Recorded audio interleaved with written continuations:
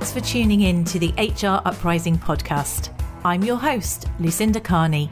The HR Uprising is focused on helping forward-thinking people professionals deliver real lasting value in their organisations. I'm a chartered psychologist, speaker and trainer, and recently authored the best-selling business book, How to Be a Change Superhero.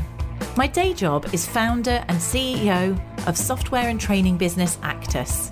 This gives me the opportunity to work with other businesses like yours. We are focused on building a better workplace for people wherever they are located, with the help of our performance, learning and talent management software and our training and consultancy services. Every week on the podcast, I will be covering different topics and challenges, joined by relevant experts and real-life people professionals. Thank you so much for tuning in. I really hope you enjoy and get value from this week's episode.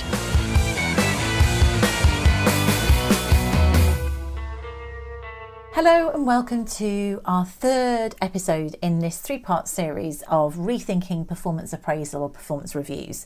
And we've talked about how you can review your performance management process in the context of your organisation. We've also talked about what really works in terms of performance management, the evidence in that area. And as I said last week, all of this points towards an approach that's much more goal and feedback focused, with a continuous flow of conversation throughout the year as opposed to a purely annual focus. So with that in mind, how practically can we implement something which is a continuous performance management process, or an agile performance management process, if you want to label it that way, and make it stick, make it actually work? So I've got 6 points here that I'll talk around to give us a structure to this episode. And again, hopefully they're really quite practical. I've done something similar in the past, so I'll also reference you back to other content and papers that we've got that you can download. As ever, just go to the HR Uprising episode page if you want to download any of the things I'm referring to, or Actus. There's downloads and white papers there that are related to this. So the 6 things that I'm going to talk around in this episode are, first of all, the importance of the overall strategy and purpose. And this is because really what we're talking about here is a culture change, a change initiative. And in order to do that, we need to think about why we're doing it. So we need to link to our strategy and purpose. I talked about that a little bit in the first episode. We also need to think about the what's in it for me. And this is, again, something that I've referred to before, but the subtle difference here is us thinking about how we're going to communicate it. Because a lot of implementing a new process is about managing change or implementing change. And we have to motivate people to want to do it.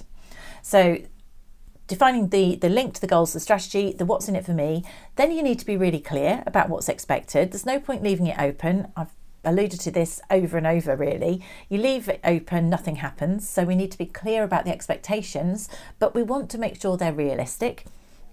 Then we need to make sure that it's not just top down. This is something we haven't talked about in detail in the previous episodes. For me, it's one of the key differences.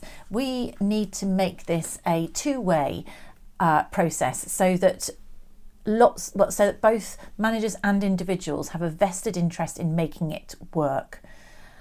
Then I would recommend you want to align support and training with any new skills that are in place, because that will help teach people not just what to do, but how to do it well.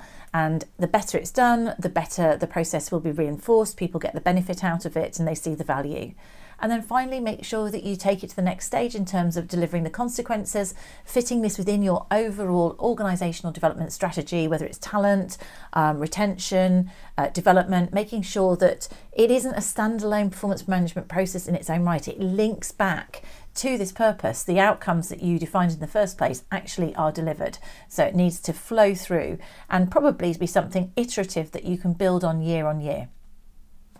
So taking each one in turn, the first point I'm talking about here, strategy and purpose.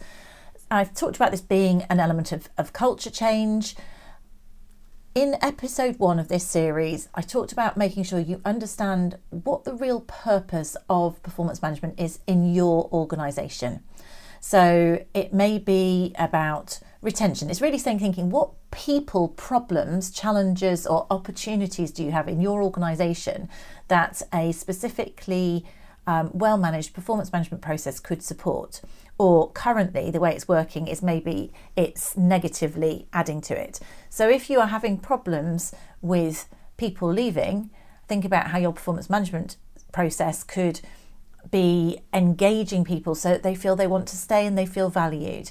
If it's something, and of course you need to understand why they're leaving in terms of that. Are they leaving because they don't subscribe to the overall company vision, in which case maybe they need to have goals that are aligned with the vision and that's better communicated? Are they leaving because their managers do a bad job with the appraisal, or their managers don't talk to them at all, in which case we need to talk to and educate our managers as to how to do it. But fundamentally thinking about how does this fit into the overall strategy, because you need to communicate that. This is the why that we're going to communicate to people as why they need to behave differently. So, if your line managers aren't motivated to have quality conversations, they don't then, if they are feeling the pain of people leaving, then that will help them realise why they need to do it. So it's making it very clear to those people who need to change their behaviour, typically the line managers, why they need to behave differently to motivate that change, because it may be a little bit painful for them. And so with motivating that change in terms of thinking, all right, so it's not going to be a once a year process. Actually, we want you to talk to your people monthly or quarterly. And the reason we want you to do that is that evidence clearly shows that people who've got clear goals and regular feedback, and that is, let's say, monthly or quarterly, are much more engaged, they're much more productive, and they're less likely to leave the business. And we all know how difficult it is to recruit talent. We know how difficult it is for us to operate when we are operating at 70% of people, when we've got 30% vacancy rate. So this is why it's so important that we have a really effective, valuable performance management process that everyone sees the point of. And if we deliver this in a really consistent way through the business, then those of us in learning and development will be able to put in place aligned development plans, career pathways, which in turn are going to give people opportunities and motivate them to stay with the organisation. So it's helping people realise the pains that they have, let's say in terms of attrition or lack of performance that they're having, could be addressed by this, managing people effectively in the here and now.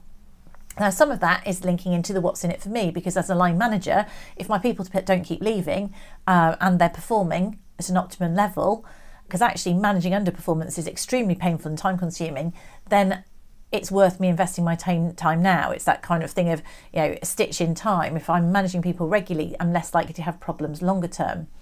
But then it's also thinking about how you can motivate. Point 4 is engaging and empowering other people, the individual to take a leadership role. So how do you motivate the individual to set the meetings with their manager, to actually take responsibility for their own objectives, for setting up the one-to-ones, to make it less painful for the line manager, rather than it being a top-down hierarchical process. People are acting in a very much an adult way, taking responsibility for their behaviour, setting their own objectives, even providing themselves with feedback, but facilitating that two-way dialogue with their line manager.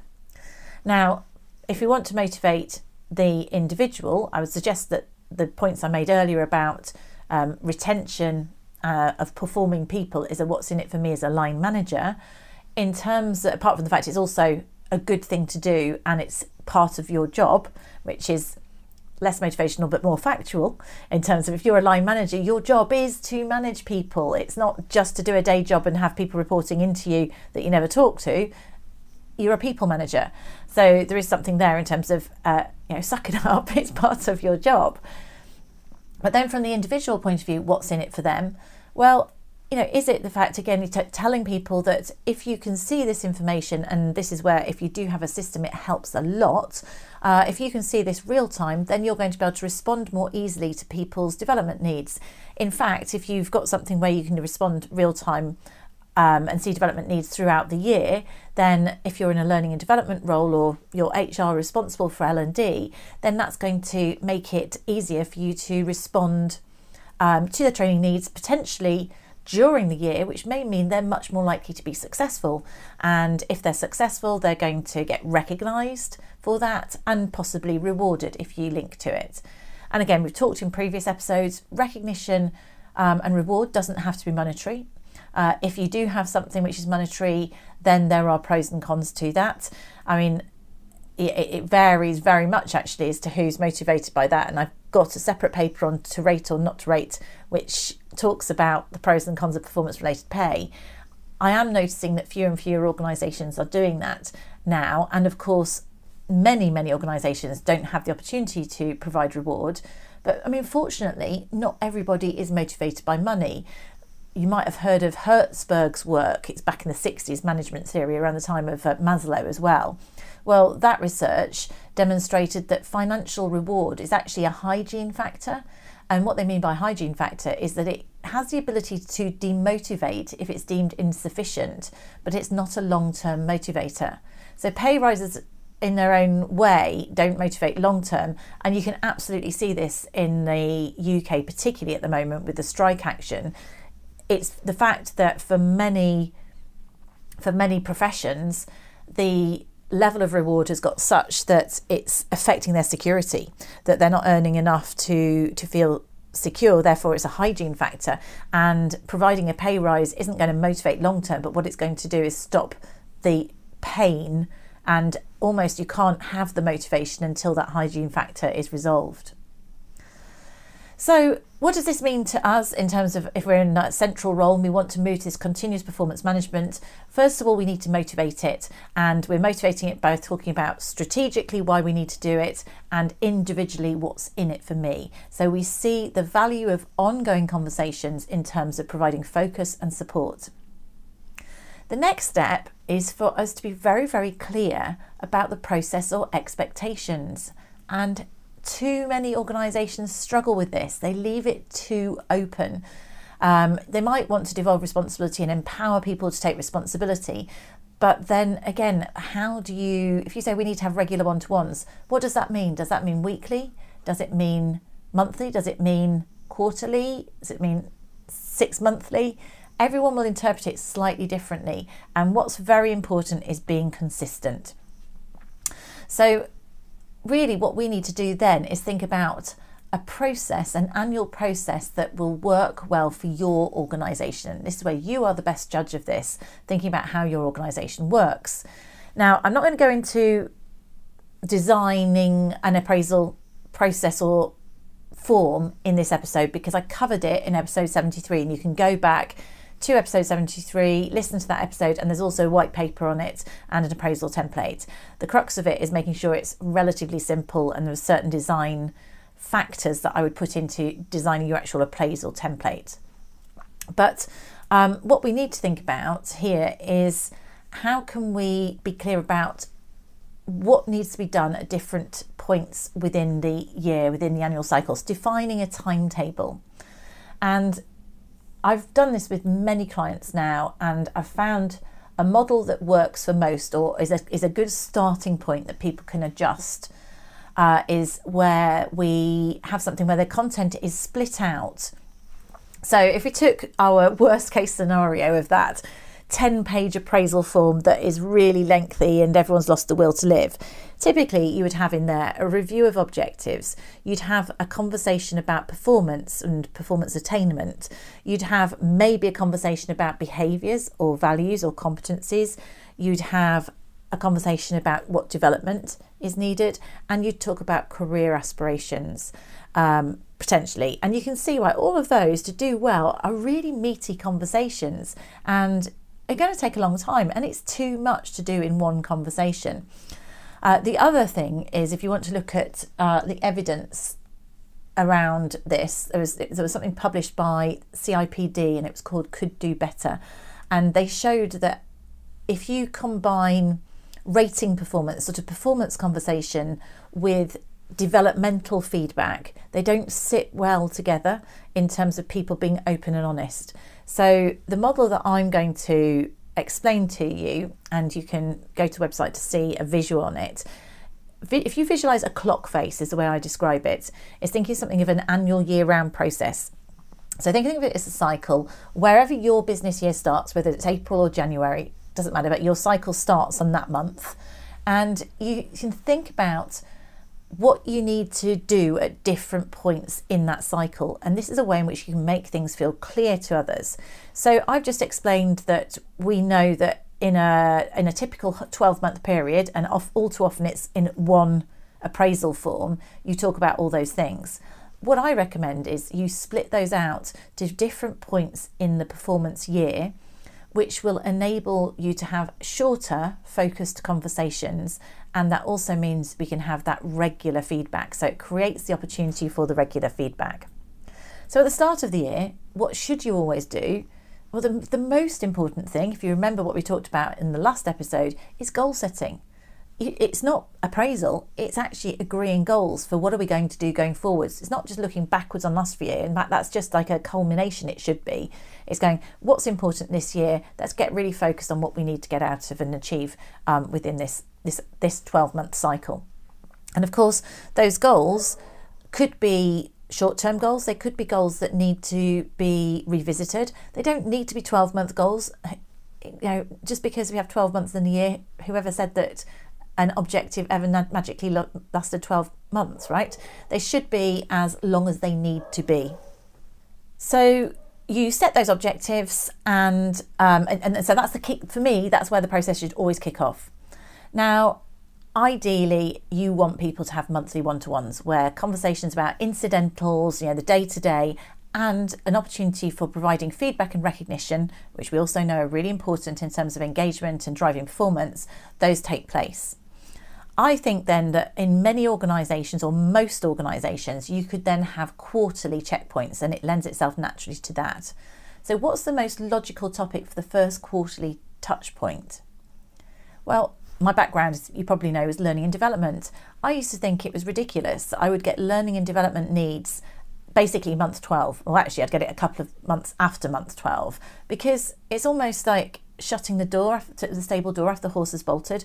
What's the purpose? The purpose of development should be for us to achieve our goals and maybe develop against our career aspirations. So logically, to me, we could have a development conversation at the end of quarter one, which means that if we are in a position to be able to support that development need during the course of the business year, it gives the person a fighting chance of actually increasing their performance during the year. So talking about development there, that gives a focus point for your first quarterly check-in. Then at the 6-month point, it depends on your organisation. You could have another check-in, or you could do a mid-year appraisal. I recommend a mid-year appraisal if you are doing performance-related pay, and the reason I think that that's important is that you should give somebody an indication of whether they are on track or not at that mid-year point. You don't want surprises at year-end. It gives them 6 months to pull up their socks. If you are not doing something like that, then you might want to talk about things like behaviours or values at that 6-month point, because then it leaves the end of year to be focused purely on performance against objectives, or any of the above, but basically you theme it.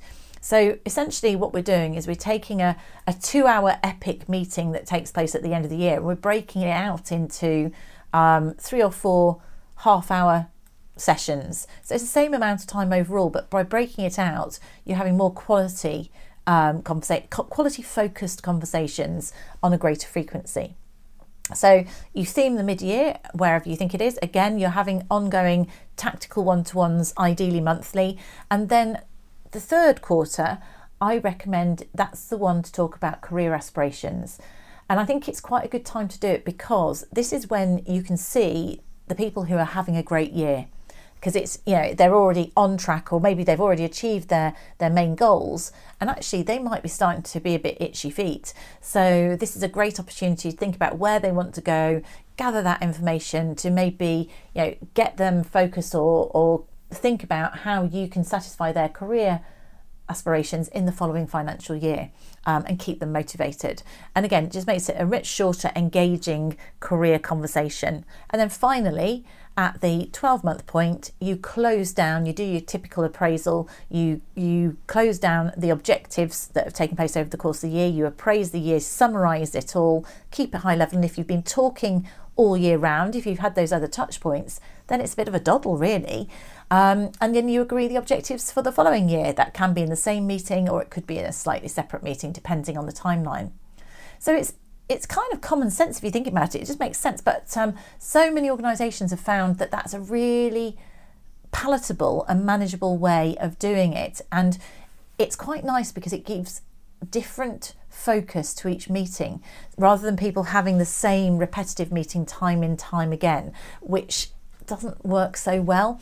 And so you've got consistency because people are talking about the same things at the same time of year. And it all culminates in a nice way of making it easier for getting that whole process going. But also, if you're in the centre, you're getting data at useful times. Now, of course, that model doesn't work for everybody.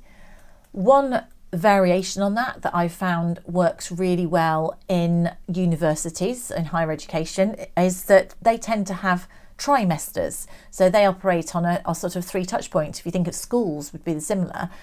Certainly in the UK, generally, we sort of break, you've got Christmas, Easter and summer. So you've got those blocks. So where I've worked with universities, then they've done a similar approach, but they have just had 3 touch points. So the first one would again obviously be setting objectives.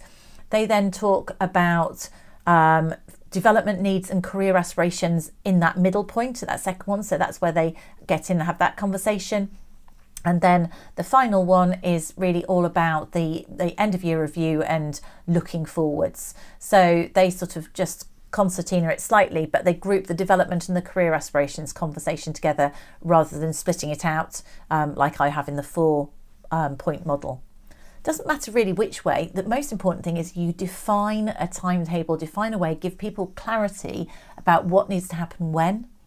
And when you give them clarity, it's much, much easier for you then to follow up and make sure that there are consequences if people are not doing it, and to empower people to deliver against it. So that links on to my 4, 5 and 6 points, which is empowerment, training and consequences. For me, empowerment, this is about communicating, and I did allude to it earlier in the What's in It for Me, which is making sure that you're clear about what the manager's role in this and the individual's role in this. So you make it very clear to everybody that the expectation on the entire organisation is for a development review to take place between month X and month Y and to be completed by a specific deadline. So, make it smart. Make sure there are specifics and there are timelines. If you do that, it's much, much more likely to take place. Everyone knows it's expected. It also means that you can follow up and chase people legitimately if they haven't done it without being brushed off because you've been clear about the expectation. This actually links to things like underperformance. If you think about the main cause of underperformance, of lack of performance, it is lack of clarity. So if you want your organisation to deliver this change, to do it clearly, then you need to define it clearly for them. So therefore we need to tell both the managers top down, but also for me, tell the individual, because lots of us have managers who have huge teams.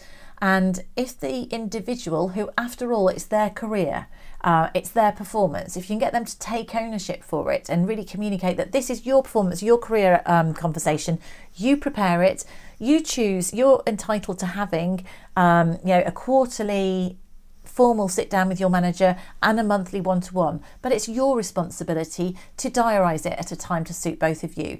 You could say that it's your responsibility as the individual to make the notes, to update it and to come along to your one-to-one where you know what you want to discuss, and it's your manager's responsibility to coach and support you. So what we're saying here, and you can go further with this, is defining what the roles are for both the individual and the line manager. So there is an expectation as a line manager that they will make themselves available for all these aspects of these meetings and this continuous process, however you define it, but you can put the onus on the individual to drive it. Because then, if they moan that they haven't had it, it's kind of, well, why didn't you make it happen? And let's face it, we want people, we're employing adults here. So we want people who have enough about them to say, well, this is what I want to achieve, this is what I think is important in my job role, and this is how I think I'm performing. That's what we want. That's the whole purpose of performance management. It shouldn't be a dictated process that has to be driven by the manager, in my opinion. So I think it's quite useful if we can tell the individual that they have a responsibility, and also this therefore gives them permission to push their managers, and you're much more likely to get change happening in this way, because then if you put a report, you can chase both the manager and the individual as to why something hasn't happened, and it brings it together. Whereas and you need to make sure that that everyone gets the same message, that the manager knows that their team members are expected to make meetings with them, and they have to make themselves available. We've talked about empowerment. Then once you've set the expectations and sort of told people they're empowered, you might want to also provide training. And if you have this nice clock face approach where you're dividing out the performance management cycle into bite-sized chunks, whether it's the 4 points or the 3 points, what works really well is doing little nuggets of training at the same time. So at the time of year where you're setting objectives, making sure there are sessions on how to write good quality objectives. And it could be online sessions, it could be drop-in, it could be formal training, it can be face-to-face, it can be virtual, however it works for your organisation. But rather than doing, as is the old school way of go on a 2-day performance management training course, give those bite-sized bits of training at the same time, just before people do the process. Talk about coaching skills and how to develop people, provide training on that just before that point in the timetable. So people get those fresh skills at the right time. And again, therefore, you are not only encouraging people what to do well in your timetable, you're also showing them how to do it well. And that's going to create more of a self-fulfilling prophecy, because it becomes a better quality process. People are less going through the motions because you're educating them every time you do a bit of training about this is why it's so important. This is how you do a really good job. This is an important part of your role, and you're really looping it in. And obviously, if you've got a system, we often do this with our clients in Actus. We can show them how to use the system at that stage as well. So you can talk the why, how to do it well, and what exactly to do at the same time. So aligning training throughout that year, bite-sized chunks, works brilliantly well as well. And then finally, delivering consequences. And I mean that in a positive way as well as a negative if you have to. So again, hopefully if you've got a system, you can see whether people are doing things or not by dividing the process out. If you're a small business, you can still see who's done stuff. Because you've divided that process up into chunks, you can follow up with people if they haven't done their development needs by XYZ date. You've got more time to follow up rather than just that once a year where you're chasing the appraisal. Now, admittedly, it does mean you are chasing more frequently, but then you're creating habits because people are having those meetings throughout the year. They've got these different focus points. And incidentally, if you're, say, financial services where you've got a compliance process as well, you can integrate this into the same process and make sure people are delivering against those key focus points at the right time. So the consequences there are you chase people and nag them if they haven't done something, and you also have nice consequences for those who are doing a great job. So you recognise those who've completed things. You provide the training access to people who've requested it in a really timely fashion. If they've requested a certain career pathway or something like that, then people are included in succession planning, or they might get access to career educational conversations or even new roles or opportunities.